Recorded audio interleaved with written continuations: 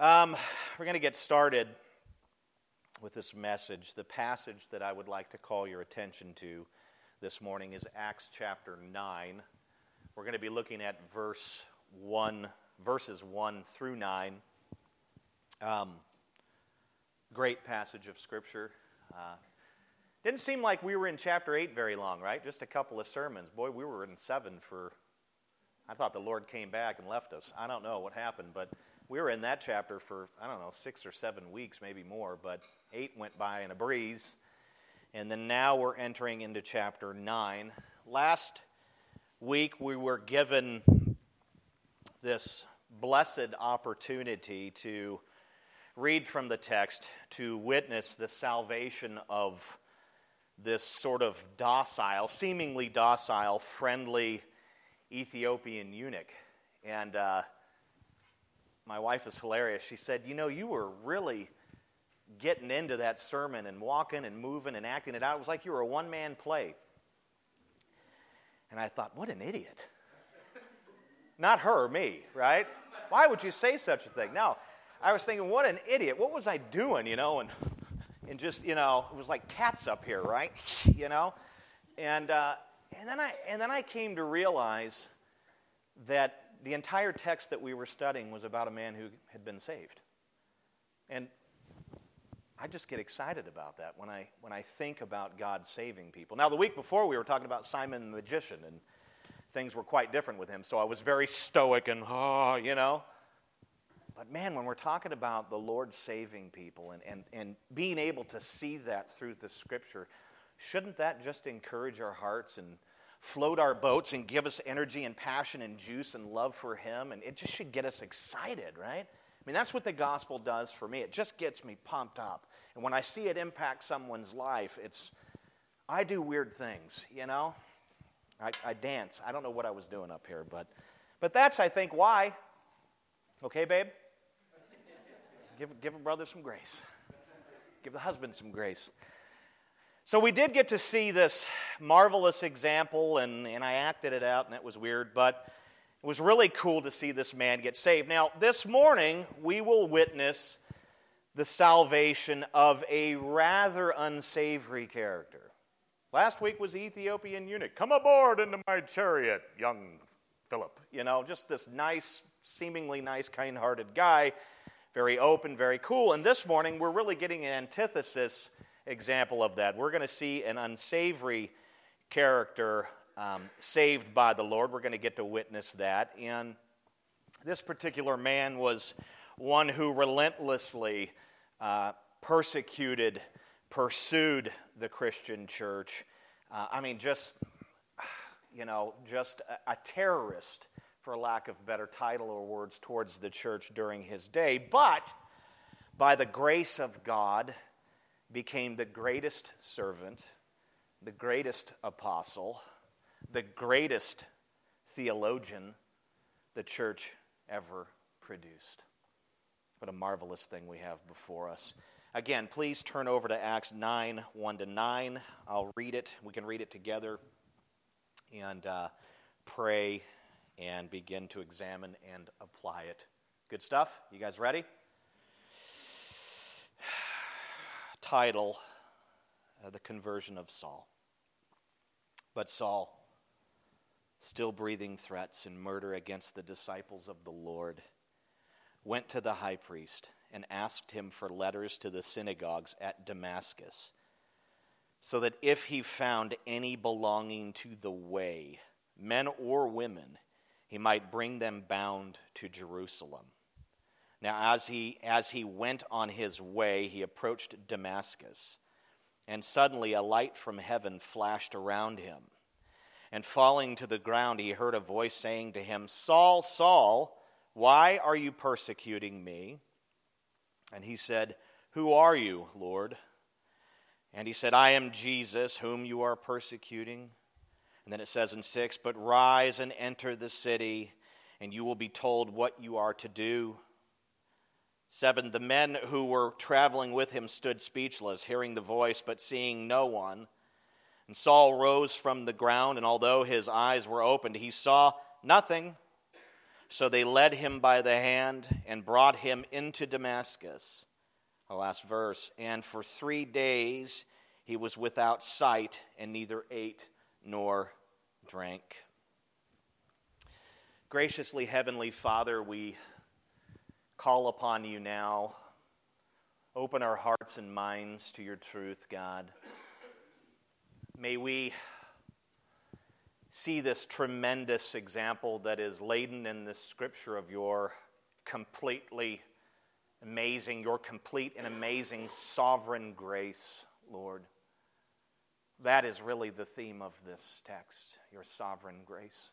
May we see it clearly today. May we understand it. May we believe it. May we be changed by it. God, we all have views of the Scripture and theologies and these things that have been built and constructed over time through various teachers and things that we've read, things that we've heard. And as I've noticed this week, Lord, that sometimes you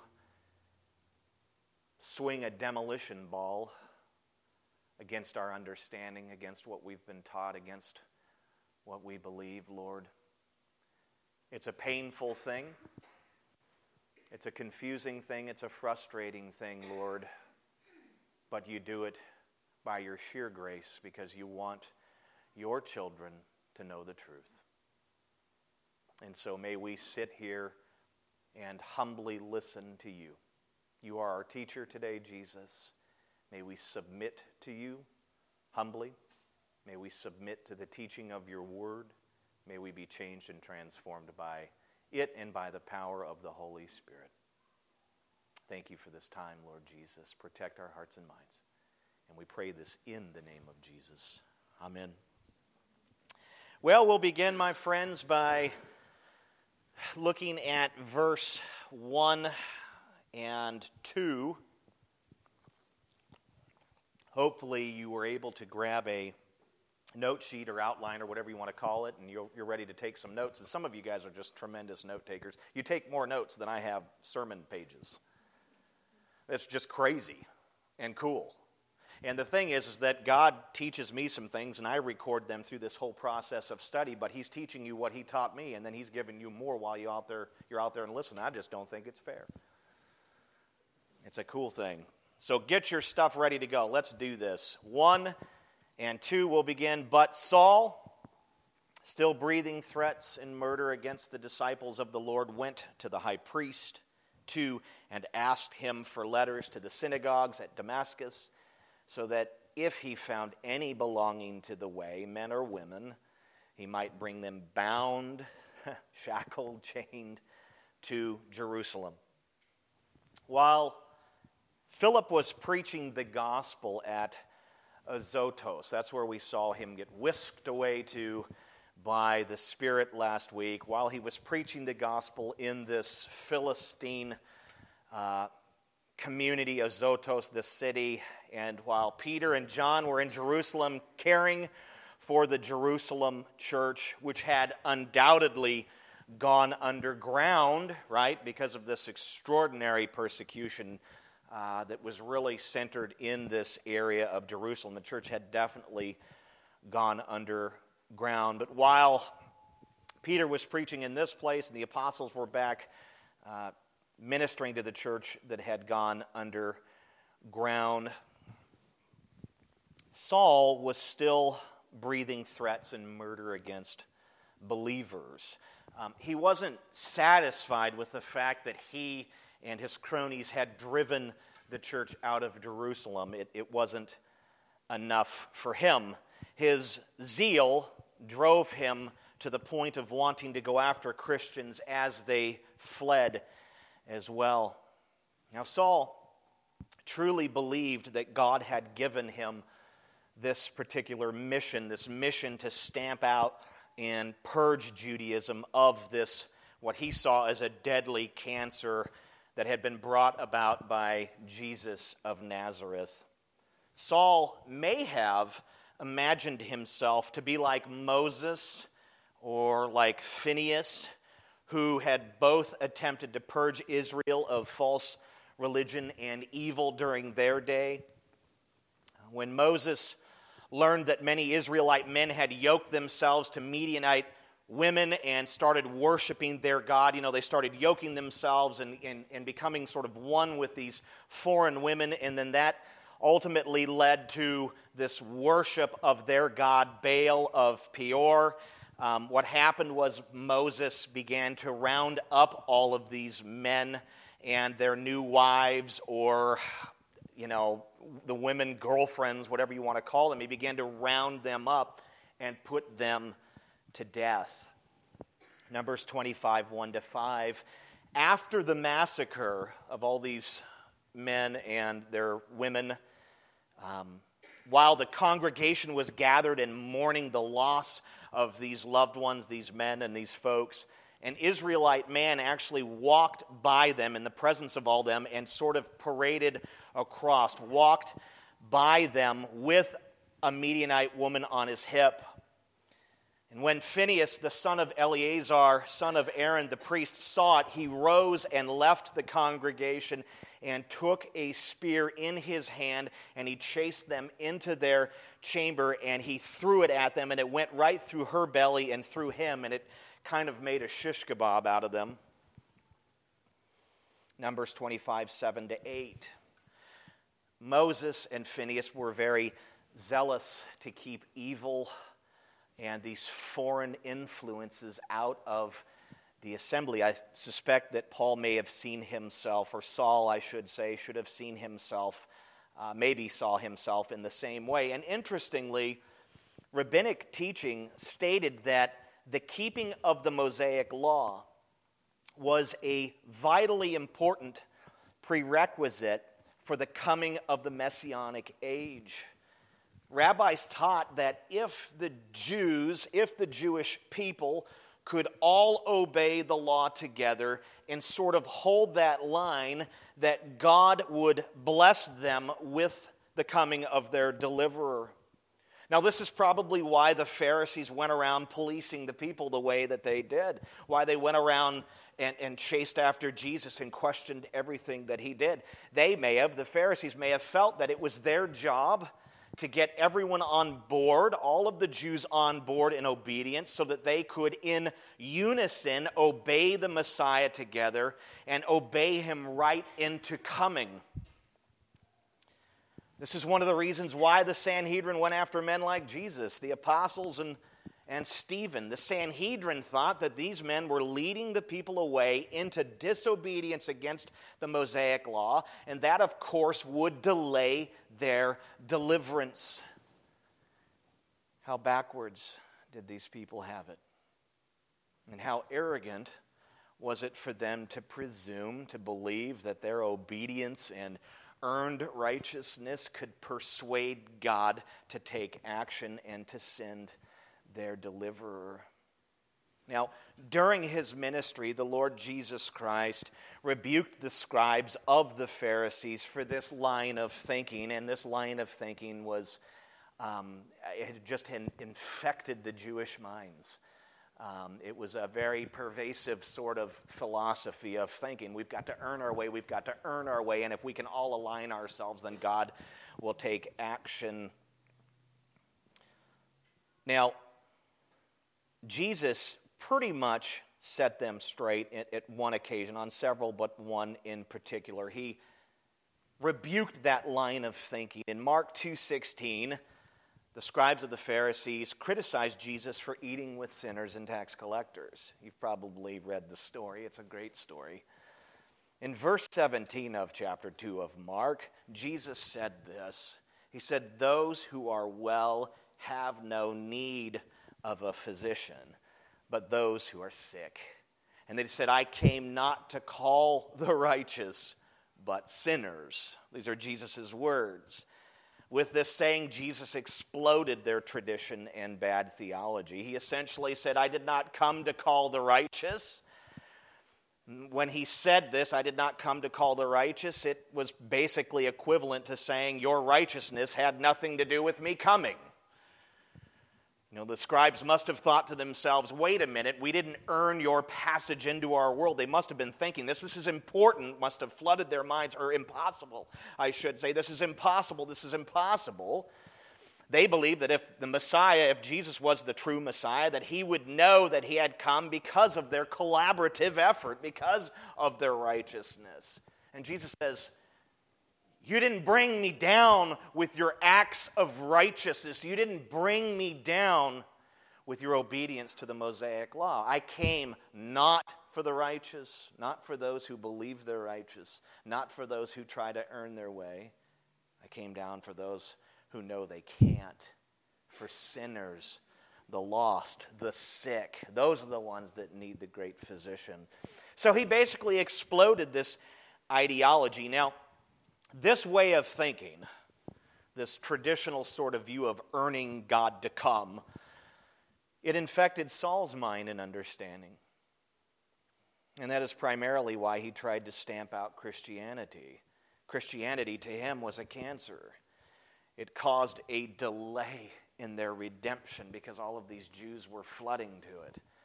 So many people, especially at Pentecost and shortly after that, were hearing the gospel proclaimed by Peter, and Jews were coming to Jesus in droves. And every time one came to Jesus, Saul would see that as a delay in their progress, a delay in their obedience, a delay in the Messiah coming. This is what drove him. Yes, he loved Judaism. Yes, he loved his piety. Before Christ, he was an extraordinarily prideful man. But for the most part, he saw Christianity as a means to delay the coming Messiah. And this is why he went after it in such a crazy manner. After nabbing and jailing every believer he could find in Jerusalem, he went to the Sanhedrin and asked for official documents that would allow him to enter foreign synagogues to arrest and extradite the Christians who were scattered. Sanhedrin still exercised authority over the local and foreign synagogues. When Rome came in, Rome maintained their right to do so. Rome didn't want to manage their religion. They let the Sanhedrin continue to do it, although they monitored it and policed it. But the Sanhedrin's oversight, their rule and authority, extended throughout the Roman Empire because there were synagogues in all of these different cities and different provinces and these places. And so wherever there was a synagogue in a Roman province or part of the Roman Empire, basically the Sanhedrin had governing authority over it. They could take action against that synagogue, against that rabbi. They could do whatever they wanted to do. They were in charge. Now, Saul heard that some of the believers had fled north to Damascus. Damascus was an ancient city that dated back to the time of Abraham. In the days of the divided monarchy of Israel and Judah, Damascus was the capital of a very powerful Aramean kingdom, which was overthrown by the Assyrians in 732 BC. Since 64 BC, before Christ, it had formed part of the Roman province of Syria. Damascus had a very large population of Jews with many synagogues. History affirms this because Josephus recorded that some 10 to 20,000 Jews were massacred in Damascus during the Jewish-Roman hostilities of 66 AD. That's a lot of Jews that were killed. How many Jews were probably there? If that number was killed, there may have been 100,000 or something like that. We don't know. So Saul went to the Sanhedrin and obtained necessary documents or warrants to make arrests in that particular area, in that Roman province. And once he arrived at Damascus, he would begin to visit these synagogues and sort of systematically, and he would go to the rabbis, those in charge, and he would hand out these arrest warrants. And the rabbis would be required by the order of the Sanhedrin, these documents were official by them, they would have been required to turn over any and all Christians. Now, a good question arises at this point, at least in my mind. why would Saul look for believers at Jewish synagogues? They're Jewish synagogues, right? Why wouldn't he go into the Christian churches? Why wouldn't he be determined to go into these homes and all these things? I'm not saying that he didn't go into those places, but he basically targets Jewish synagogues. Why is that? Well, prior to the great persecution and scattering of all the believers regularly visited Jewish places of worship. They went there to preach the gospel, as we saw with Stephen, right? Stephen went into those Hellenistic synagogues. You know, I would imagine that you could very often find some Christian person in a synagogue and proclaiming Jesus Christ. And so it could be that. It could be also that the fact that the early church really assembled in synagogues for worship before they established their own churches or before they actually started doing the home church idea. A lot of times you would find Christians worshiping Jesus right alongside of Jews in their synagogues worshiping God. It was a pretty common thing. And so it makes sense that Saul would go up and go to these synagogues. There's a good chance that some Christian had gone into these places and talked about Jesus and the gospel. There's a good chance that he would find in these synagogues people worshiping, Christians worshiping right alongside the Jews. I mean, these synagogues were the only places that had the Old Testament. It wasn't a common thing. There was no printing press. People didn't have Bibles or their own personal scrolls of the Old Testament. You could find it in the synagogue. If a Christian wanted to hear the Word of God read and maybe explained, that would be where they would go, especially if they were scattered and hadn't organized anything yet. So it makes a lot of sense that he would go to these synagogues. Also, at this particular time, those who followed Jesus Christ were called the Way. We see that in the text rather than Christians. The title Christian came about later in the city of Antioch. A church was planted there and they penned that title. I like what Richard Longenecker wrote, and I often will quote the guys who write the commentaries that I study from, but he wrote this: before being named at Syrian Antioch and during the early existence of the church, those who accepted Jesus' messiahship and claimed him as their Lord called themselves those of the Way, while their opponents spoke of them as members of the sect of the Nazarenes. That was a derogatory term for Christians, for the Way. The origin of the absolute use of the Way for Christians is uncertain, though it surely had something to do with the early believers' consciousness of walking in the true path of God's salvation and moving forward to accomplish his purposes.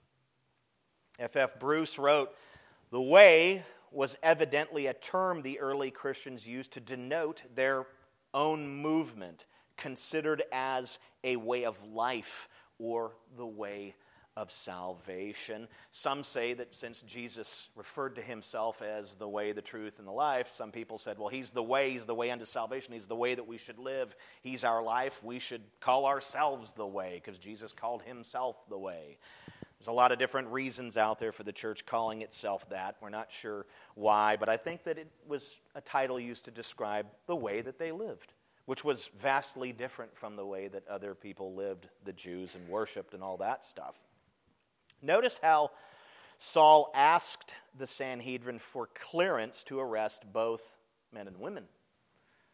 As I said several weeks ago, women were nearly never arrested and put into prison, especially for religious reasons, purposes. Jewish prisons were filled with guys.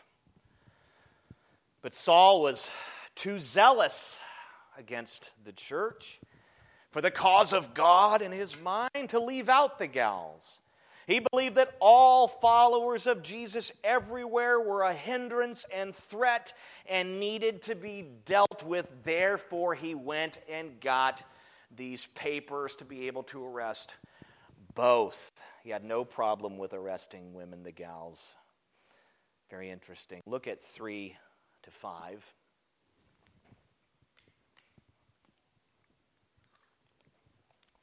Luke wrote that after Saul obtained the legal documents, he set out on the 150-mile journey north to Damascus. Pretty far, especially if you were on foot or on horse or donkey back. As he approached the city, he was surrounded, it says, by light from heaven. Let's talk about light for a moment. I've got some examples here of light, Old Testament examples and New Testament examples, and I pulled these from the Tyndale Bible Dictionary. Old Testament examples. Light was the first thing God created after the heavens and earth. Let there be light, he said. And then everything else proceeded from there. Genesis 1:3. God also made light as a natural symbol for what is pleasant, good, or uplifting, or what is associated with important people, or more especially with God. Ecclesiastes 11:7. God used light to guide, protect, and assure the Israelites of his presence during the Exodus. We see that in Exodus 13:21, Exodus 14:20, Nehemiah 9:19, Psalm 78:14, Psalm 105:39. I know I'm rambling off verses. You can't possibly write them all down, but the transcripts are online, so you can get them if you want the references. I just think it's valuable to mention them so you know that I'm not making this stuff up. Light symbolizes the blessing of the Lord, Job 12:2. Light is closely linked with God.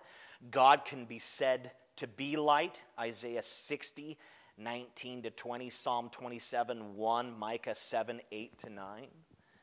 God is said to be robed with light, Psalm 104:2, and light dwells in him, Daniel 2:22. Light is associated with God's justice. That's very interesting. Isaiah 51:4, Proverbs 4:18. The Old Testament uses the absence of light as a synonym for disaster. Job 12:25, Job 18:5-18, Lamentations 3:2. These are all really interesting examples of light, Old Testament. New Testament examples, I have a few. The Apostle John wrote that God is light and there is no darkness in him. 1 John 1:5. John the Baptist came to bear witness to what? To the light for the purpose of bringing people to believe. John 1:7-8.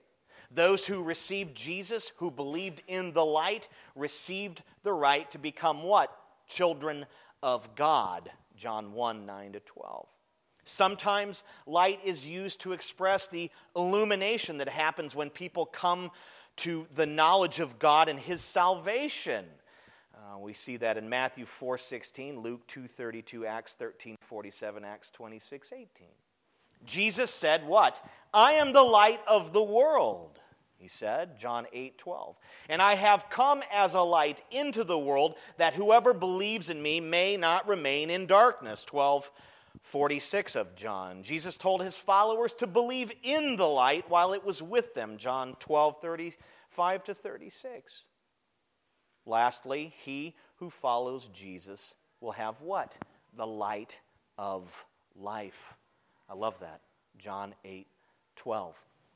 These are some examples of light from the Scriptures, and I think that they support where we're going here. Now, what light surrounded Saul? Keener wrote that it was the Shekinah, which is the glory of God's presence, the Shekinah glory, the Shekinah light that surrounded him. MacArthur affirms this and adds to it. He wrote, confronted with the appearance of the blazing glory of Jesus Christ, Saul, the hardened persecutor of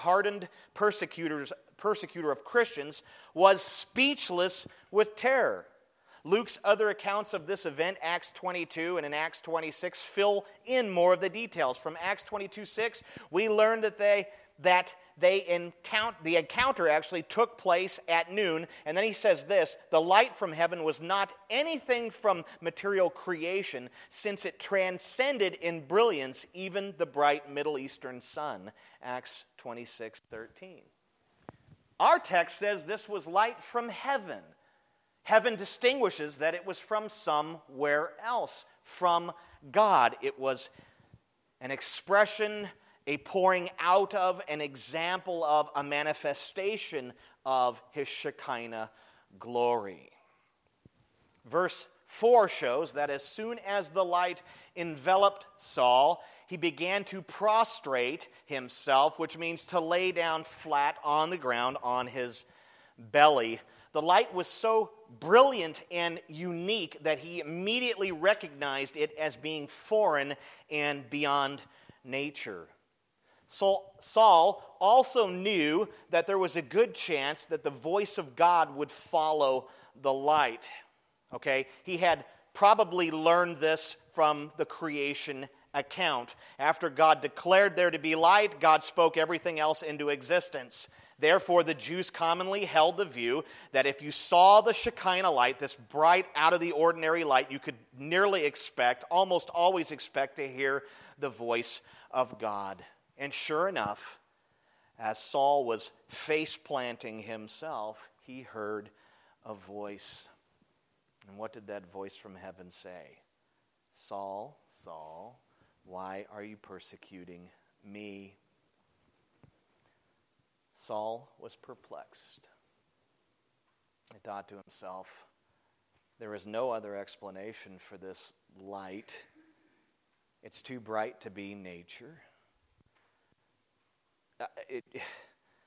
It has to be the light from heaven or light from heaven. And then he hears this voice. He's thinking to himself. He hears this. He sees the light and he hears the voice of God. And he has to say to himself, what does he mean by persecuting him? How could I be persecuting God is what flooded his mind.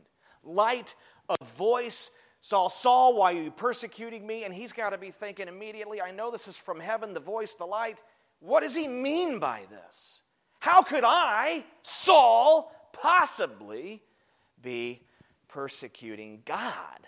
The idea of persecuting God was unconscionable to Saul. He believed with all his heart and mind that he was serving God. During the days that preceded this miraculous event, he had been extraordinarily successful at rooting out and imprisoning members of the way in Jerusalem. Wow, all of this ministry for him, his ministry success. He was successful at driving these Christians out. And then basically what happens next is that he comes up with an idea to have some Syrian mission, and then he goes to the Sanhedrin. They not only approve it, they sanction it. These things, the success of driving out the Christians, persecuting them, and then the Sanhedrin stamp of approval basically served to affirm that he was on the right path with God in his mind and heart. While brimming with pride, self-confidence, and certainty, the voice from heaven boomed in his ears and heart. Saul, Saul, why do you persecute me? He was perplexed, and then fear began to come over him, and his life and ministry flashed before his eyes. He could see Stephen in his mind's eye being stoned to death. He could see the terror-stricken faces of those members of the way whom he had chased, beaten, and imprisoned. He must have thought to himself, oh God, say it isn't so. Persecuting you? Are you saying that I've been persecuting you by what I've been doing to the church, the Christian church, to the way? Oh, say it isn't so. Please. Notice the repetition of the text. Saul, Saul. The repetition is emphatic, as elsewhere in Luke's writings. Here it marks a rebuke of Saul, intended to bring anguish of soul, so Saul would realize how wrong he had been, and guilt would overwhelm him. He was the one who had hated Jesus Christ without cause. John 15:25. Our Lord's words, why are you persecuting me, literally, and for us, what a blessing this is, they reflect the inseparable link between Jesus himself as the head of the body and its members. No blow struck on earth goes unfelt in heaven by our sympathetic high priest.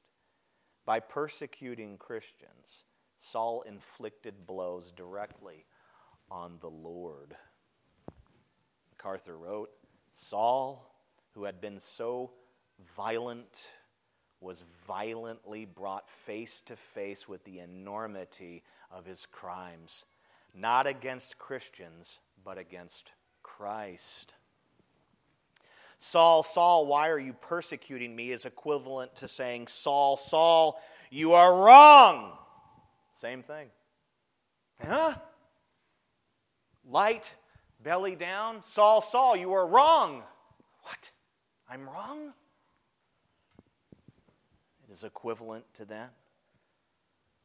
Now, Saul had heard the gospel from Stephen and maybe others. Now he was being crushed into the dust and made to believe it. While lying on his pile of religious rubble, he answered, Who are you? Or he asked, I should say, Who are you, Lord? Saul knew, we must be clear on this, he knew that he was speaking to deity. He knew it was the Lord. The whole Christian gospel filled his mind negatively all the time as he pursued his passion of persecuting believers. It's not hard to believe that he already knew the answer to this question as he asked it. If not by faith, then by fear. His worst imaginable nightmare would have been to discover that Jesus was the Messiah. To discover that the way, or Christianity, was true. That the gospel was God's truth. And he had been fighting against God this whole time. I mean, this would have been a disaster for him to realize this in this moment. It was the worst imaginable thing. He knew what he had done to the church. And now, he's being questioned on it. When Saul heard the words, I am Jesus whom you are persecuting, when he heard these words, where did I put it? When Saul heard the words, I am Jesus who you are persecuting, the light was confirmed in his soul, and the gospel became positive. The Christian message he knew well, having debated it with Stephen. Jesus, whom he had believed dead, was obviously alive, and obviously who he claimed to be. Saul's resistance was crushed at that moment, and his heart broken by repentance. His heart that had been broken by repentance was healed by faith. Now, incredibly, people have foolishly attempted to explain away this experience, Saul's experience. Some say that he had an epileptic seizure, and that's why he fell to the ground and was blinded for 3 days. This would usually be, it would be the camp that denies the miraculous and the miracles and all of that, and I can't believe I can say this accurately, but there's a huge contingency of Christians that do this. The Jesus Seminar and these other groups of so-called Christians, they deny the miraculous and these sorts of things, and so they're the ones that come up with this stuff and try to explain it away. What happened? He fell down on the ground, he was tweaking out, he had an epileptic seizure, and that's why he hit the ground, and that's why he was blind for 3 days. That's actually what happened. There's no such thing as miracles. Some say that Saul was a seeker. It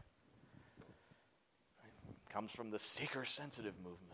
As a seeker, he was questioning his motives against the church while on the Damascus road. And when the light and voice came from heaven, he was already a broken mess and ready to repent. And this is violence against the very word of God, these ideas. That we're to see Saul as someone who began to ponder his actions, and as he rode on a donkey, began to think, I think I've been wrong this whole time. What was I thinking? And then the light and voice comes, and I knew it. Thank you, Lord. Thank you for confirming what I was already starting to feel, what I was already starting to expect, that he was a seeker seeking after Jesus Christ. How preposterous is this? Epilepsy? We have no record of him ever showing any epileptic seizures anywhere in Scripture. If there is one, it's this one and this one alone. Boy, he wrote half the New Testament. You'd think that he'd be writing all of a sudden, and then come back. Right? What's this space right here? I don't understand it. He had an epileptic seizure right there, and then he came back to us 3 days later. But he couldn't write because he was blind. It's just amazing, the stuff that people cook up to explain away the truth. May I submit to you that what we have seen here is an example of God's sovereign grace. Think about these things for a moment. The narrative, the story, the context confirms these things.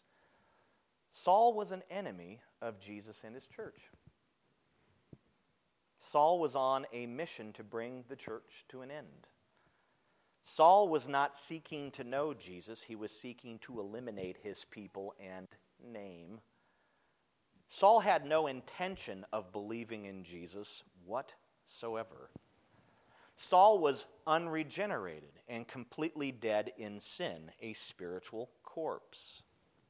Saul was in spiritual darkness, blinded to the true ways of God and blind to the gospel.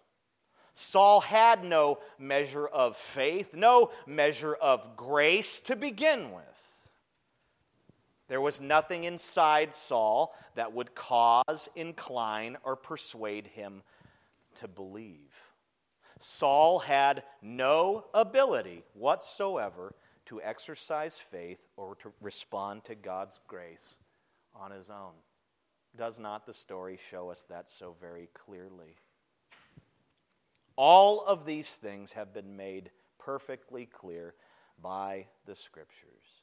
Saul was helpless, hopeless, and on the broad road, and then God sovereignly intervened. God saved him. God illuminated his heart and mind to the truth, and the Spirit of God quickened his spirit, bringing it to life. God gave him faith to believe what he had heard from Stephen and others, and what he was actually hearing right then in that very moment. How did Saul respond? In brokenness and repentance. He was devastated when he learned that he had been opposing God. He was devastated when he found out that Jesus is alive and Israel's true Messiah. And I'm completely convinced that if God had not intervened and saved Saul, Saul would have went into Damascus and done what he thought he was supposed to do, and he would have kept doing it and kept doing it and kept doing it. And unless God had intervened at some other point in time, he would have perished and went into everlasting damnation and destruction. It's so clear. May I submit to you that all men are like Saul, depraved, blind, faithless, helpless, hopeless, in opposition to God, spiritually dead, and that unless God intervenes, they will perish. The good news is that God does intervene today, just as he did in Saul's day. God uses the gospel of his Son, Jesus Christ, applied by his Spirit to snatch men from the broad road. God saves Sauls every day in our world. And this is why the church preaches the gospel. And this is why the church prays that the Holy Spirit would illuminate men's hearts and quicken their dead spirits, bringing them to life. You see, we realize that men are absolutely helpless and hopeless and not inclined to God. They're an enemy, and their only hope is for God to intervene. And the thing that's the greater mystery and miracle to me is that God intervenes at all. Not that it's his choice to intervene. That's a mystery and that's challenging, but that he does it at all. Do you not know yourself?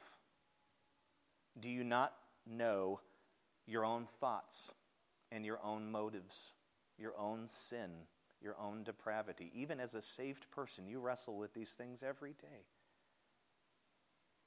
The greatest question that you can ask is not why does God choose to save and intervene, and apparently he doesn't do it with everyone because not everyone gets saved. The better question is to ask, why does he do it at all? You have people who were created in his image bearers who have done nothing but malign and tarnish and distort his image nearly since the beginning. It is a miracle that he saves anyone. He is owing to no one. And yet we walk this earth and believe that we're entitled to something from him. That he must save all. He has to. The greater question is that he saves anyone. Why? Why would you save me? I know me. Why would you save her? I know her. What? The fact that you would intervene. That's a reality that he does that. It's a mystery. This is why the church preaches the gospel. We don't know who God is going to save. They don't walk around with an S on their shirt. Someday he's going to get it. We have no clue. In fact, we spend most of our time walking around going, there's no way that that person can be saved. There's no way that that person can be saved. I'll make sure that person who jacked me up will never get saved. We spend all our time playing that game. We have no idea who God has chosen to save. We're just called to be faithful to the ministry of the Word, to proclaim the gospel, to pray that the Holy Spirit would take that Word of God and apply it and illuminate and transfer men from darkness to light. That's why we do what we do. We have a desire to see everyone that we come across be saved. That's a good, holy desire. The church will continue to do these things, preach the gospel, and pray the Holy Spirit until the Lord returns. This could be sooner than later. Now, according to Acts 22:10, Saul asked Jesus a second question after the Lord declared who he was. We don't see it in our text, but there's more detail and stuff throughout the book of Acts. His question shows the genuineness of his conversion. In Acts 22:10, Saul said this, "What shall I do, Lord?" This was a submissive response. Saul, interestingly, miraculously, incredibly, Saul, who had hated Jesus and his church moments earlier, now asked Jesus, "How can I humbly serve you?" I'm going to kill Christians. How can I serve you? I'm thinking that if we would have understood bipolarism, we would have said he wasn't an epileptic and he wasn't a seeker, he was bipolar. 1 minute hot, 1 minute cold. I'm going to go into this town. There's the gates. I can see it. Yes, how can I serve you? I don't think it was that quick. But it seems like it, right? When we look at the scripture, it's like, what the heck? It's funny, you look down the road a little bit, he's going into synagogues, right? He's going throughout Jerusalem to persecute and capture Christians. Next thing you know, he's preaching in them. Can you imagine the Christians when they were in the synagogues and he came in? Oh my gosh, there he is. I came to preach the gospel. What the heck is going on here? What's this guy doing? I don't believe him. I don't trust him. It's incredible. He says, "What shall I do, Lord?" This is an act of submission. How may I humbly serve you? Wow. Look at how the Lord replied to him. Verse 6. "But rise and enter the city, and you will be told what you are to do." Saul was given a new assignment. No more Christian hunting, no more terrorizing the way. Instead, he was to get up, dust himself off, go into the city, pass through those glorious city gates, and then he was just to wait to find out what he was to do next when he met up with somebody. Under different circumstances, he entered the city. Amen? Well, I bet you he was going to be a terrorizer there, wasn't he? And he comes in and, wow, what a difference. Incredible. He was to wait for instructions. Look at 7. The men who were traveling with him stood speechless, hearing the voice but seeing no one. They thought to themselves, he must be an epileptic, he must be a seeker, he must be bipolar. I added those things in little parentheses right there under the text. No, Luke added this little nuance to safeguard against those who would try to explain away Saul's experience. The men that Saul brought with him witnessed pretty much everything. They saw the light and they heard a voice. According to Acts 9:17, 9:27, 22:14, 26:16, 1 Corinthians 9:1, and 1 Corinthians 15:8, Saul didn't just see light. Saul saw the Lord Jesus in glorious brilliance amidst the heavenly light. He saw Jesus. The last person to see Jesus was who, as he was about to be murdered and martyred, and as the stones were crushing out his life? Stephen, as he gazed into heaven, he saw the Lord rise from his throne. And here Saul was face to face with Jesus, glorious Jesus. Now his co-persecutors saw only the light. And the voice they heard wasn't understandable to them, only to Saul. So they saw the light, they heard, they heard Charlie Brown's teacher, They couldn't discern what it was. They couldn't decipher it. It didn't make sense to them. Some say that it was the Aramaic tongue that was spoken, but I think those guys might have understood that. But for whatever reason, the Lord appeared and spoke in an understandable way only to Saul. That was it. But why didn't he do it for the other guys that were there? I don't know, but they were witnesses to it, so we certainly can't generate all these little mysteries and these little false teachings. There were people there that saw this thing play out. Look at 8 to 9. Saul rose from the ground, and although his eyes were opened, he saw nothing. So they led him by the hand and brought him into Damascus. Last verse. And for 3 days he was without sight and neither ate or drank. First thing we see is that Saul obeyed. He got up, but then he realized after the light had disappeared, and after the appearance of the Lord went away, he realized that he couldn't see. Why was Saul blind? What caused his blindness? According to the Old Testament, God sometimes struck people with blindness to stop them from an evil purpose, like in the case of the wicked men of Sodom who tried to do perverted things to the angels who had come to destroy that town, Genesis 19:11. Saul was definitely on his way to do destructive things, was he not? God also used blindness as a temporary measure to get people's attention. 2 Kings 6:18-20. Longenecker suspects that Saul's blindness was caused by some physiological failure, that his body or system reacted to the emotional shock of what he had done in such a traumatic way, to learn that he had been wrong and opposed the Lord, an enemy, and harming the Lord by harming the Lord's people, that it was so traumatic to his physical body that he became blind for 3 days.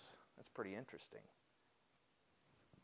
Could be that the Lord's glorious appearance blinded him, but then I'm reminded of the transfiguration, and those men, Peter and John and I think James, they came down off the mountain. They weren't blind, but maybe it was the appearance of the Lord that blinded him. I think that the fact that he was blind for 3 days is very significant. May play into this and give meaning. If you look ahead to verses 17-18, you will see that 3 days later Saul received back his sight, was baptized, and was filled with the Holy Spirit. Think about this. How long was Jesus in the tomb? 3 days. What did Jesus do on the third day? He rose from the dead. How did Jesus rise from the dead? By the power of the Holy Spirit. With that said, listen to R.B. Rackham's insight here. It's very, very good. It's awesome. He wrote, Saul is crucified with Christ, and the 3 days of darkness are like the 3 days in the tomb. But on the third day with Christ, he rises from the dead in baptism. After this, he is filled with the Holy Ghost, his Pentecost. I like that explanation the best. That is just amazing. That should have been our quote for this week in our bulletin. The text also says that Saul neither ate nor drank for 3 days. I think that he may have been fasting and praying. There's all sorts of different views on that. 3 days was not uncommon for a fast, although it could be dangerous to go without water that long. Fasting was often associated with mourning and repentance. It could be that Saul put aside food and water as he tearfully pondered his choices, as he pondered his future. The man was blind. He wasn't certain as to what was going to happen.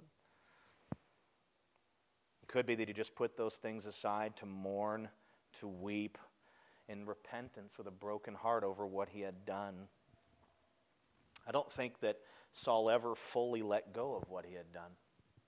He mentioned his sin against the Lord, this persecution, these things. He mentioned them in other places in the Scripture, like in Acts 22:4, Philippians 3:6. I think if we had the privilege of asking Saul, who became Paul today, what the greatest blemish of his entire life was, he would say, it's what I did to the church before I was saved. This man was deeply bothered by what he had done. It broke him. As his love for the Lord began to grow by the grace and mercy of God, I can't imagine how much more intense his feelings must have been against his former self. Obviously, he rested in the grace of God. He'd been saved. And Paul is a writer of victory.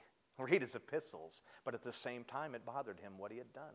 He never fully left his past behind in that what I did. He hated it about himself. He couldn't stand it. Now, as we close this time of teaching, as we wrap it up, I'd like to caution us all.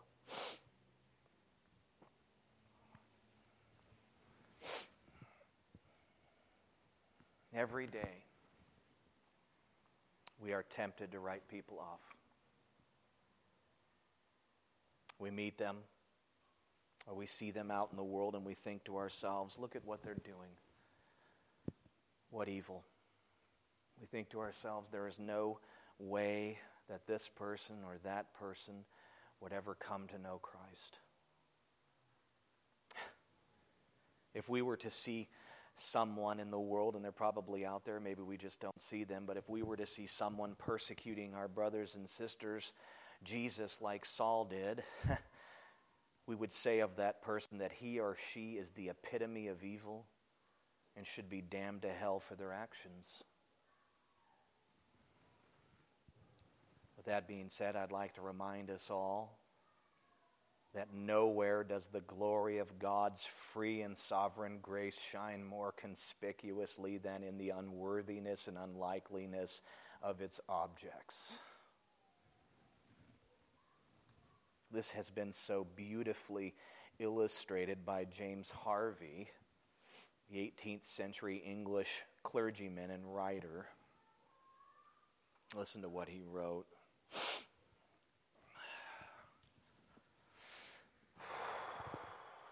going to be hard to get through it.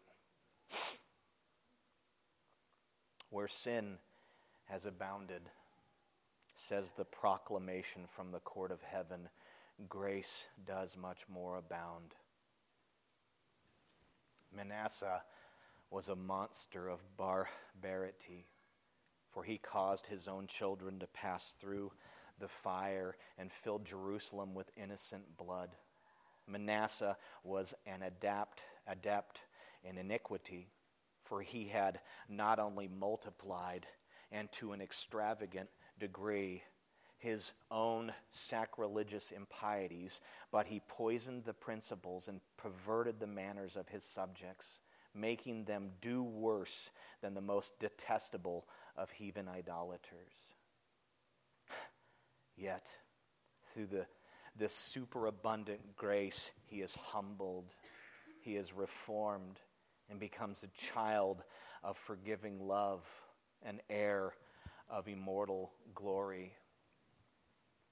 Behold, that bitter and bloody persecutor, Saul, when breathing out threatenings and bent upon slaughter, he worried the lambs and put to death the disciples of Jesus. The havoc he had committed, the inoffensive families he had already ruined, were not sufficient to lessen his vengeful spirit. They were only a taste, which, instead of filling the bloodhound, made him more closely pursue the track and more eagerly pant for destruction. He still has a thirst for violence and murder. So eager and insatiable is his thirst that he even breathes out threatenings and murder. His words are spears and arrows, and his tongue a sharp sword. It is as natural for him to menace the Christians as to breathe the air. No, they bled every hour in the purposes of his malevolent heart. It is only owing to want of power that every syllable he utters, every breath he draws, does not deal out deaths and cause some of the innocent disciples to fall. Who upon the principles of human judgment would not have pronounced him a vessel of wrath destined to unavoidable damnation?